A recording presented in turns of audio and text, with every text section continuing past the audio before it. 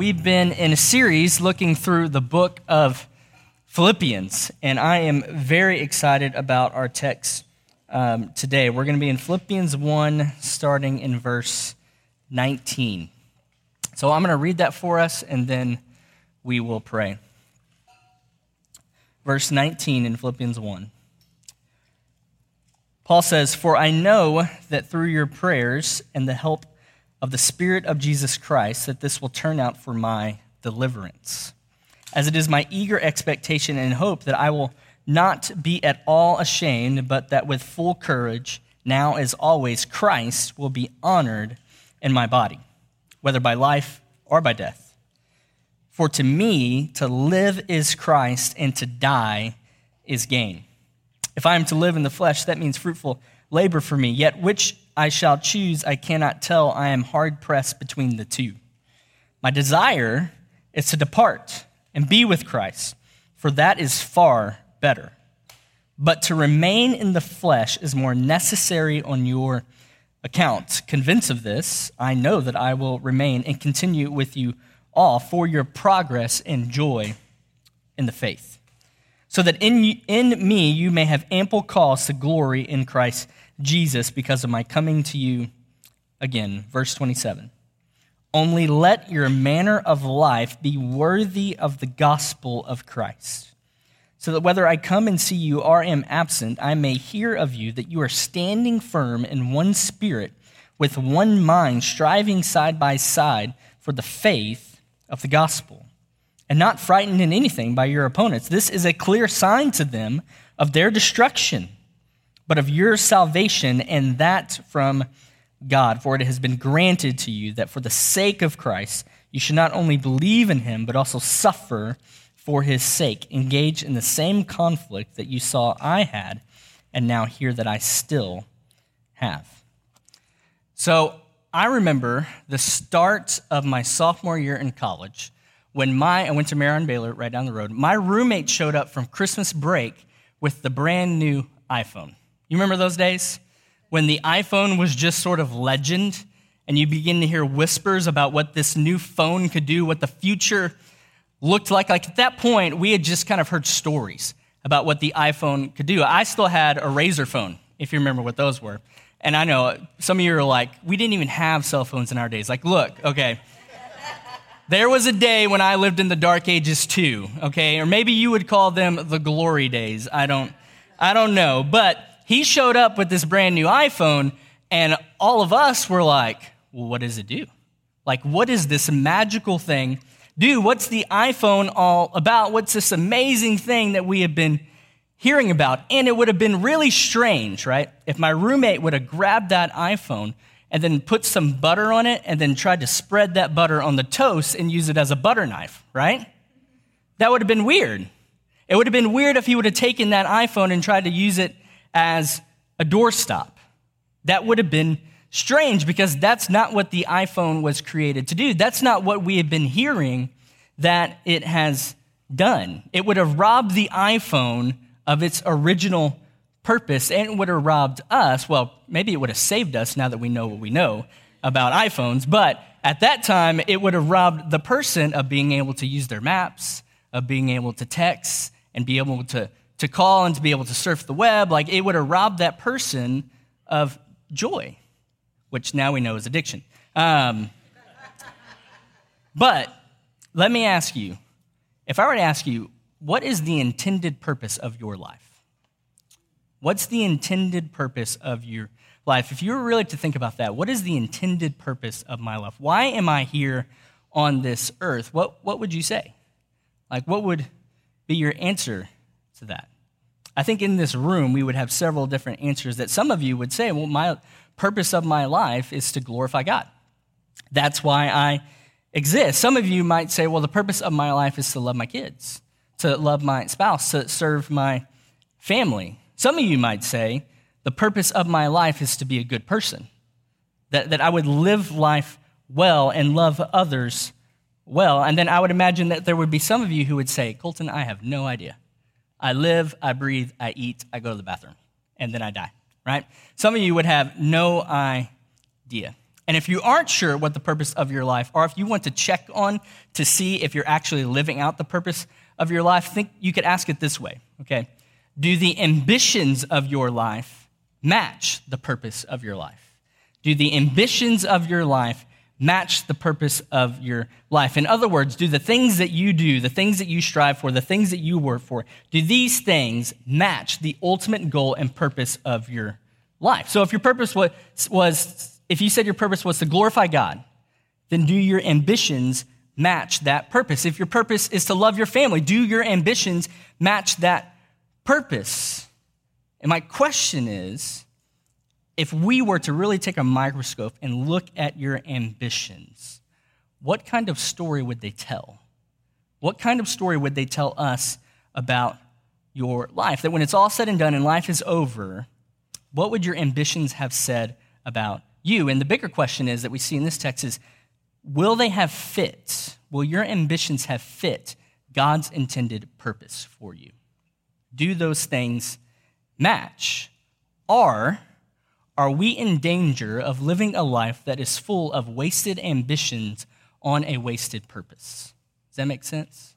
Are we in danger of living a life that is full of wasted ambitions on a wasted purpose? Paul is going to help us answer that question. And so he starts in verse 19 and he says, "For I know that through your prayers and the help of the Spirit of Jesus Christ, that this will turn out for my deliverance." He says, "It's my eager expectation and hope that I will not be at all ashamed, but that with full courage, now as always, Christ will be honored in my body, whether by life or by death." Okay, before we jump into this passage, we have to fully understand the circumstances here. Paul is writing to the church in Philippi. He is under house arrest, and he has been preaching the gospel to the imperial guard, and the gospel is exploding. So his encouragement to the church in Philippi is that they would not be discouraged because God has taken difficult circumstances and he's used them to advance the gospel. But he also says, and Rich preached about this last week, that there are some that are using those circumstances to shame him, to try to afflict him. That's what he says in verse 17. And the assumption in the previous verses is that others are saying that there is something wrong with Paul, and that's why he is in prison. In verse 19 and 20 tell us two things. One, that Paul expects to be delivered from his circumstances. He expects to be delivered. He says, "For I know that through your prayers and the help of the Spirit of Jesus Christ, this will turn out for my deliverance."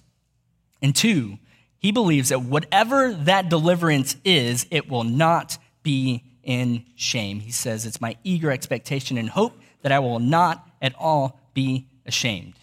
And so to say it plainly, Paul is saying whatever the end result of these circumstances are, at the end of it, I will not be ashamed. And that's actually a pretty interesting statement because it's a pretty confident statement, right? He's saying he's in prison and he's like, at the end of this, I'm not going to be ashamed. I mean, there are literally people out on the streets talking bad about him, trashing his name, and he says, I'm not going to be ashamed.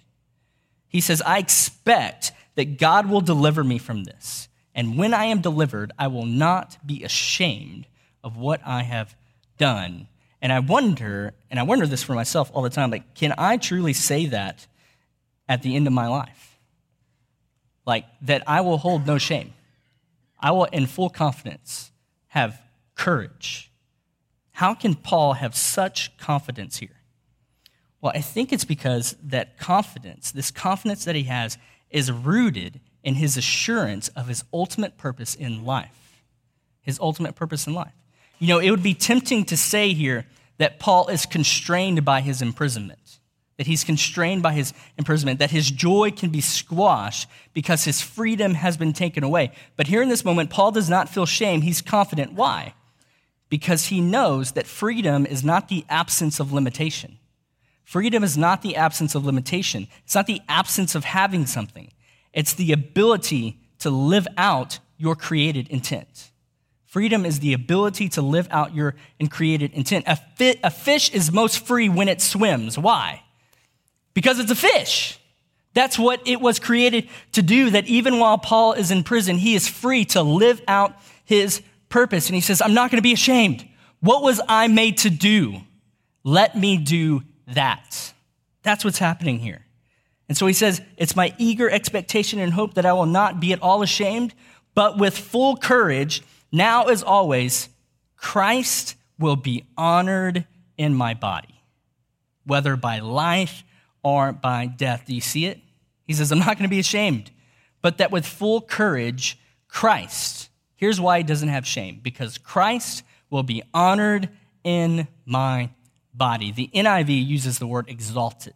Other translations might say magnified, but the message here is that instead of shame, Paul says, I will have full courage. Why? Because all that matters is whether or not Christ is honored, whether or not Christ is exalted, whether or not Christ is magnified. So Paul, who's in prison, knowing that the prayers of those in Philippi and through the help of the Spirit of Jesus, he knows that he will be delivered. And there are two possibilities that come from that. One is that he will have shame at the end of it all. And the other is that he will have courage. And that is dependent on whether or not Paul can stay true to his ultimate purpose. And what's his ultimate purpose? That Christ would be honored in his body. So whatever the deliverance is, whether it's by life or by death, if Christ is honored, if Christ is exalted, then Paul says, I will have full courage. So let's ask a question. According to this text, what would you say Paul's freedom is dependent on? Is it dependent on whether or not he gets out of prison? No. Is it dependent on whether or not those who are shaming him through their selfish ambition preaching would stop? No. His freedom is dependent on whether or not he is living out his created intent. Does that make sense? His freedom is dependent on whether or not he is living out his created intent, that Christ would be exalted in his life. That's his only purpose. That's his only purpose. And he has courage because he knows that all that matters in his life is Christ that is glorified. And so let me be super honest here, and it might make a couple of you uncomfortable. Some of us in this room are absolutely miserable. You're miserable because you have made something other than God your ultimate purpose. You've made something other than Christ your ultimate purpose in life. That there are some of us, and I'm included in this sometimes, that have tried to find satisfaction and peace through things that were never intended to give you satisfaction and peace. The human heart was not designed to be filled by created things. That's not how you were designed. And some of you, you sit here in this very moment and you know that, and you have a pit in your stomach because you know that deep down in your bones, you know that you have misplaced ambitions towards a wasted purpose in life. You have believed the lie of the world and the lie of the enemy that your life is about you. That if you can find the right amount of money, that if you can find the right amount of stuff, that if your wife or husband will treat you a certain way, that if your kids will behave a certain way, that if you have the right job, then you will have satisfaction and peace in life. And it's a lie. Because the human heart was never intended to be satisfied by fleeting things. That was not God's intention when he created you. There is only one person who can satisfy that deep pit in your bones, and it's Christ. That's why in verse 21, Paul says, for me to live is Christ, and to die is gain. Like, think about that statement. This is like one of those coffee cup verses, right, that you see all the time, and we kind of loses its zeal. To live is Christ, and to die is gain. Okay, let's take that statement and see how it measures up against the other things in the world. For me to live is money. For me to live is money. Like, doesn't that sound foolish when you say it out loud like that? For me to live is money. Really, the point of your life is to accumulate a bunch of wealth. For what purpose? In an attempt to find happiness that will never come because money can't satisfy, that you weren't created to be satisfied by wealth. Okay, for me to live is success and respect. So the whole point of your life is just so that others will see you as successful. Doesn't that sound exhausting? You're always worried about how others will see you or how others will think of you. Well, if I do this, they'll think of me this way, and if I don't do this, then they won't think of me.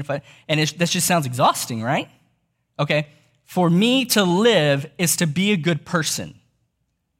Well, the problem with that is, one, the Bible says that there is no one that's good. There is no one who searches for God, no one who seeks God, no one who knows God. That's why the Bible says that Jesus came to stand in our place, that we can't be good on our own, only God is good. So if we live a life that only aims at being a good person, then what happens when our definition of good is different than someone else's definition of good? Are you just going to change who you are? Because what they say is good is different than what you say is good?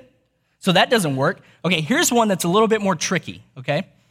For me to live is making sure that my child is happy, right? Because that's not a bad thing. Whoa, Colton, are you about to tell me? Hold on. Every parent should be striving for that, right? Here's the problem with even that. For me to live is to make my child happy. How do you define happiness, right?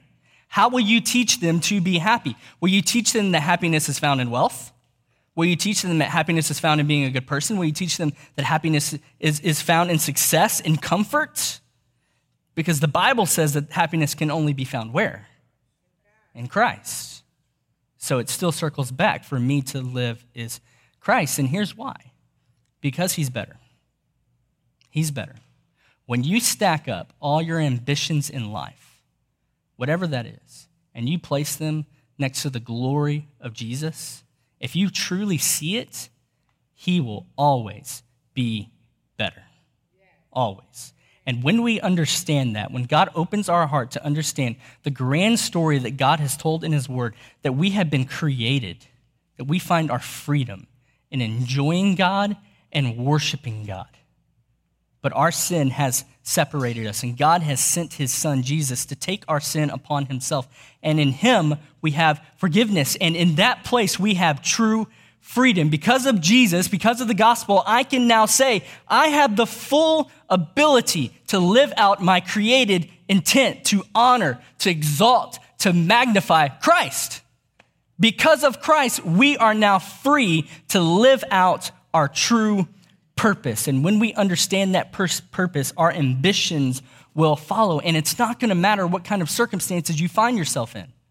It's not going to matter, because in each and every circumstances, we will look them right in the face and say, no, he's better.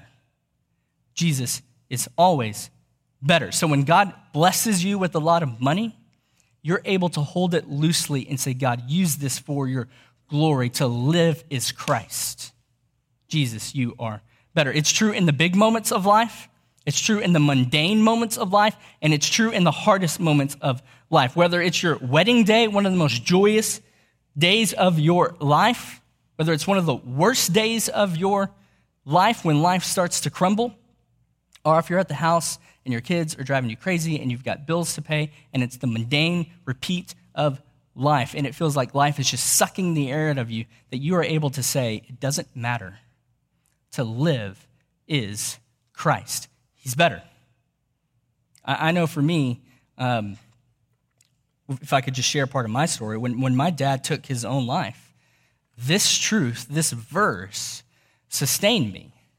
When my mom passed away, this truth sustained me, even less than a year ago, and most of you know our story.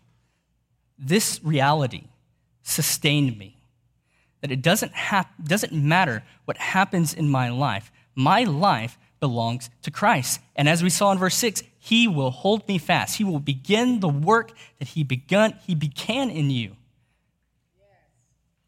That it doesn't matter what my circumstances look like. It doesn't matter what others are saying about me. My hope is not built on them. My hope is built on Christ. Is he exalted in my life? That's the only question you need to ask. Is he exalted in my life? Because if he is, then I have no shame. But I have full courage in Christ. I don't have to prove anything to anybody. I exalt him because to live is Christ. And in verse 22, Paul explains what he means by that. He says, if I'm to live in the flesh, okay? So he says to live as Christ. This is connecting to live as Christ. If I am to live in the flesh, that means fruitful labor for me. And he says, yet what shall I choose? I cannot tell. So Paul says, if I am to remain, that is fruitful labor for me. So question, what does he mean by fruitful labor, and I think it's pretty interesting. If you go back to verses 10 and 11, those verses are actually pretty helpful here. It's his prayer at the beginning of the book. So I'm connecting these because I think they're connected. So what does Paul mean when he says to remain is fruitful labor for him? Well, in verse 9, he prays and he says, "It is my prayer that your love may abound more and more with knowledge and all discernment, so that you may approve what is excellent, and so be pure and blameless for the day of Christ." And he says, "Filled with the fruit of righteousness that comes through Jesus Christ to the glory and praise of God." So, through Christ, through the life, death, and resurrection of Christ, Philippians, you can have the fruit of righteousness. That means that when God looks at you, if you are in Christ, he doesn't look at you in anger, in his wrath. He doesn't look at you in disappointment. And because of that, on the day of Christ, you will be, verse 10, pure and blameless. And I think Paul is saying in verse 22, fruitful labor for me is showing you that truth, showing you the majesty and glory of that reality. I will honor Christ in my body through my life by working to show you the fruit of Christ's righteousness. Does that make sense? That was a lot of words. So let's bring that to us. What is fruitful labor for you when you interact with your family, when you raise your children, when you interact with your spouse, when you interact with your roommate, when you interact with those that you work with? Fruitful labor is honoring, exalting, magnifying Christ by laboring to show others the fruit of the righteousness that comes in Christ. That you would look to your children, to your spouse, to your roommate, and you would go, look, not at me, but at Christ. Look at what he's done. Look at who he is. Look at what his word says about him. Isn't he the only thing we need? That your ambition is to see the gospel of Christ known. To live is Christ, and fruitful labor is going. Isn't he good? And he says, this is for your joy and progress in the faith. And I'm going to come alongside you, and I'm going to disciple you, and I'm going to show you the righteousness of Christ. I'm going to teach. He says in verse 24, he says, but to remain in the flesh is more necessary on your account. Convinced of this, I know that I will remain and continue with you all for your progress and joy in the faith, so that in me you may have ample cause to glory in Christ because of my coming to you again. So Paul says to stay alive is more necessary for you. Why? And that seems kind of arrogant, doesn't it? Like, you need me. You need me to stay alive. You can't survive without me. But hold on. He says, I know that I will remain and continue for you all, for your progress in the faith. So I don't think that he's saying this out of arrogance, but he's saying this out of a confidence that says, I know what my life is about. I know what my purpose is. My purpose is to honor and magnify Christ. And in doing that, I'm going to come alongside you and show you what that looks like. I'm going to invest into you. I'm going to show you the words of Christ. We should all want this. We should all want to live a life of confidence that says, in my life, I know that God will use my exalting of him to show others how great he is. And he says, when I do that, you will have ample cause to glorify who? Me? But he says to glorify God. In my coming alongside of you, walking with you for your progress and for your joy in the faith, you will have ample cause to glorify Christ. So, do you believe that the purpose of your life is that Christ would be honored, Christ would be exalted, Christ would be magnified, worshiped in your life? Now, if you do, then what is fruitful labor for you? Because God has placed you in a city, in this moment of time, in the family you're in, with the kids that you have, with the school that you go to. What is fruitful labor for you? It would be to show others, show those around you that you are not the center of the story, that God, through the work of Christ, is the story. To live is Christ. So that's only half the statement, okay? Because he says, for me to live is Christ. And then he says, and to die is gain. To die is gain. It's really hard to understand the weight of that statement for some of us, okay? Because some of us aren't faced with that reality. Like most of us think we have years left in our lives, but for Paul, death is a real possibility for him in this moment. And he goes on with this thought in verse 23. He says, I am hard pressed between the two.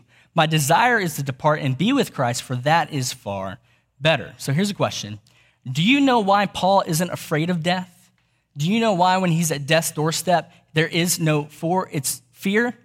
It's because he knows that his purpose in life has not been wasted, and he knows that in his ambitions in life have been lasting. There's no fear at the end of his life. What if I just would have done this differently, or if I would have done this, or if I would have done this? There's nothing. He looks at death and he says, gain. It's nothing but gain. That there will be a day when you and I will lose everything. Like, think about all your friends, your mom, your dad, your kid, your dreams, all your dreams in your life of what life could be like, they will be gone. Your dreams of accomplishing something. One day you will lose everything. And on that day, the person whose purpose is set on Christ, the person who magnifies Christ, that person will look at those circumstances on that day, and that person will say, gain. This is far better because I finally get to truly be in the presence of the one that I was designed to enjoy. No more battle of the flesh and the spirit. No more sin. No more temptations from the world. I get Jesus, and that's far better. All my ambitions, they're true and they're worthy. My ambition for him to be honored in my body, my ambition to be used with all the things that God has given me, my house, my family, my future, that it would all be aimed at one thing, to make much of his name. And I promise, if that is your ambition on that day, you will say, gain. And I think this doesn't connect with us sometimes, at least for me sometimes, because when we think of heavens, I think sometimes we think that we're going to be bored there. Because there's a lot of good things in life. There's some great food, right? And there's great food. There's great entertainment. Family is wonderful, right? And so there's all these things. There's all these things that are good. And so we think, man, what is heaven really going to be like? Am I going to be bored? We're afraid that the pleasures of heaven won't compare to the pleasures that we have here on earth. But here's the deal. For the person whose ambitions are set on Christ, that person won't be bored in heaven. No, that person won't think about the things that they didn't get. They won't think about the things they didn't buy. They won't think about the things they didn't achieve in this life. Because when we see him face to face, it will be nothing but gain. Like the pleasures that we enjoy in this life, the amazing meal that you ate, that moment with your spouse or a kid, when you graduated with that degree, that thing you accomplished that you never thought you would accomplish, like they are shadows of the pleasures that we will enjoy that day we meet Christ face to face. They are shadows of that joy. So let's summarize these few verses real quickly. Paul, who's in prison, has his freedom taken away. He's being slandered by people outside, and he's facing the possibility of death. And Paul says, I rejoice in it all. He says, I rejoice. He says it doesn't matter. Why? Because Paul understands that his purpose and his ambitions match God's purpose. They say, Paul, we're going to take away your freedom and put you in jail. He says, great, another way to advance the gospel. Paul, your friends are going to slander you. He says, are they preaching the gospel? All right, cool. Paul, we're going to kill you. To die is gain. I get Christ. Okay, fine, we'll let you live. To live is Christ, right?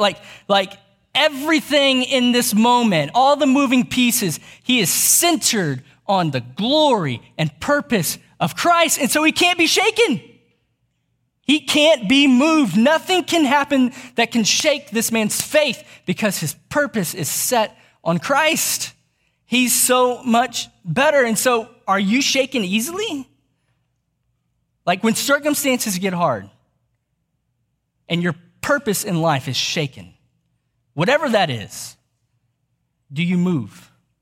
Or do you say, look, the world can move around me, but he's so much better, and I will not move from this place, and he will hold me here until I die, and even that is far better. And then this next moment, in verse 27, I love it. It's kind of a weird transition. He says, after saying all that, he's more testifying about himself, and then he turns to the Philippians in verse 27, and he says, only let your manner of life be worthy of the gospel of Christ. And so it's kind of a change in tone almost, too. Like, think of it this way, this verse. I really thought about this verse a lot. The gospel of Jesus Christ is weighty, okay?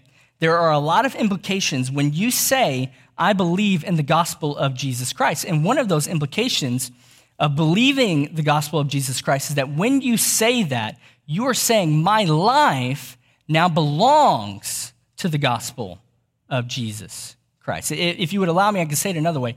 Let your ambitions be worthy of the gospel of Christ. And there's a footnote in the ESV Bible. I don't know if it's in NIV or King James or anything like that, but in the ESV Bible, there is a footnote that is actually incredibly helpful here, okay? That there's another possibility for what verse 27 could say based on the original Greek text. And so here's what that footnote says. It said that verse 27 could read as, only behave as citizens worthy of the gospel. Only behave as citizens worthy of the gospel. Now, if you're like, okay, that sounds familiar, well, it's because it is. He says it 2 chapters later in Philippians 3:20. He says, but our citizenship is in heaven, and from it we await a Savior, the Lord Jesus Christ. So let's put all these ideas together. Okay, Paul says, if I am to behave as a citizen that is worthy of the gospel, then that could mean to say that I behave as someone who does not belong to this world. In other words, he says, I live as if I belong to a different world completely, altogether. In other words, he says, live in holiness. Live in holiness because my eternal place belongs somewhere else. My life reflects that place. So I don't pursue selfishness, anger, greed. I kill all of those things because I am not a citizen of this world and I don't behave like it. My life reflects a life that belongs and has been bought and paid for, a whole world different all together. Verse 27, let me read it. Only let your manner of life be worthy of the gospel of Christ. And then he says, so that whether I come and see you or I'm absent, I may hear that you are standing firm in one spirit, with one mind, striving side by side for the faith of the gospel and not frightened in anything by your opponents. And he says, this is a clear sign to them of their destruction, but of your salvation, and that from God. So to paraphrase, behave like citizens of the gospel, citizens of heaven that are worthy of the gospel. He says, have one mind together, a mind that strives side by side for the gospel. I think he says that because he knows, man, we're gonna fall off. We're gonna get frustrated. Circumstances are gonna overcome us sometimes, and so we need to side by side remind one another, isn't he better? Isn't he better? He is worthy. And he says, your lack of fear is a clear sign of their destruction. And it's also a clear sign of your salvation. What's he saying there? I think he's saying, if the purpose of your life is set on Christ in such a way that your ambitions can't be shaken by circumstances, then that brings clarity to the reality that there is something that they are missing in life. That if everything I'm doing to a person, right? If everything I'm doing to a person can't shake who they are in Christ, then I think he's saying it's a clear sign that they are headed towards destruction, that they would realize they've got something. They cannot be moved. Everything they have is in Christ. And for you, it shows you the security of your salvation, that you have everything in you need, that you have freedom because you are living within your intended purpose. So he ends the last two verses, and I'm not going to read it, basically saying, look, you're going to suffer. It's going to be hard, especially for these folks in Philippi. I mean, they're in a place where Caesar is Lord, and day after day they're being persecuted for their faith. And so he says, behave, not like Roman citizens, but as citizens of heaven. And for us, I mean, this day and age, I mean, it looks different for each of us. And there are lots of things, moving pieces politically. But for us, look, the government can come in here and try to shut us down. The city could shut us down. The school can try to kick us out. But he's better. So we will stand firm and say, no, we don't live for this world. We live for Christ. He's better all together. So let me address two groups very briefly. If you're not a believer in Jesus, I just want to encourage you, and do not waste your life. If you have lived your life thinking that life is just a series of events and then you die, then you have completely missed the point. Like if you live your life that the purpose of life is just eat, work, go to the bathroom, eat, go to the bathroom, go to the bathroom, go to the bathroom, have a couple kids, put a white picket fence around the house, go to the bathroom, eat some more, and then die, is that really all you believe? Or if you believe that life is just about making money or gaining respect, like, doesn't that sound empty to you? It sounds empty because it is. It is empty. He created you to find your joy and purpose in life in him. He's so much better than you could imagine. And if you're a Christian, let me ask you, do you have lasting ambitions? If your purpose in life is really to honor, to exalt, and to magnify Christ with your life, then your job is not an accident. Think about that. Your job is not an accident. Student, the school that you go to, that's not an accident. It means that you being a mom or a dad to the kids that you have is not an accident, right? Paul landed in prison and said, I am here for the glory of God. Have you ever said that about your circumstances? Whatever they are.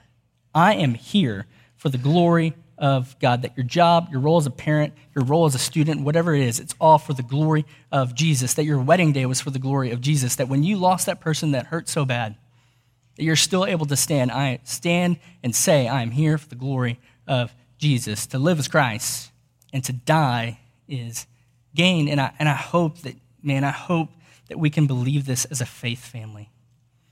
And that we, even as a church, can have lasting ambitions as a church on the things of Christ, that our time in Bell County would not be wasted, just like our lives would not be wasted, that we could say, no, we want to have the ambitions of a church that says the glory of Christ. And that's all that matters.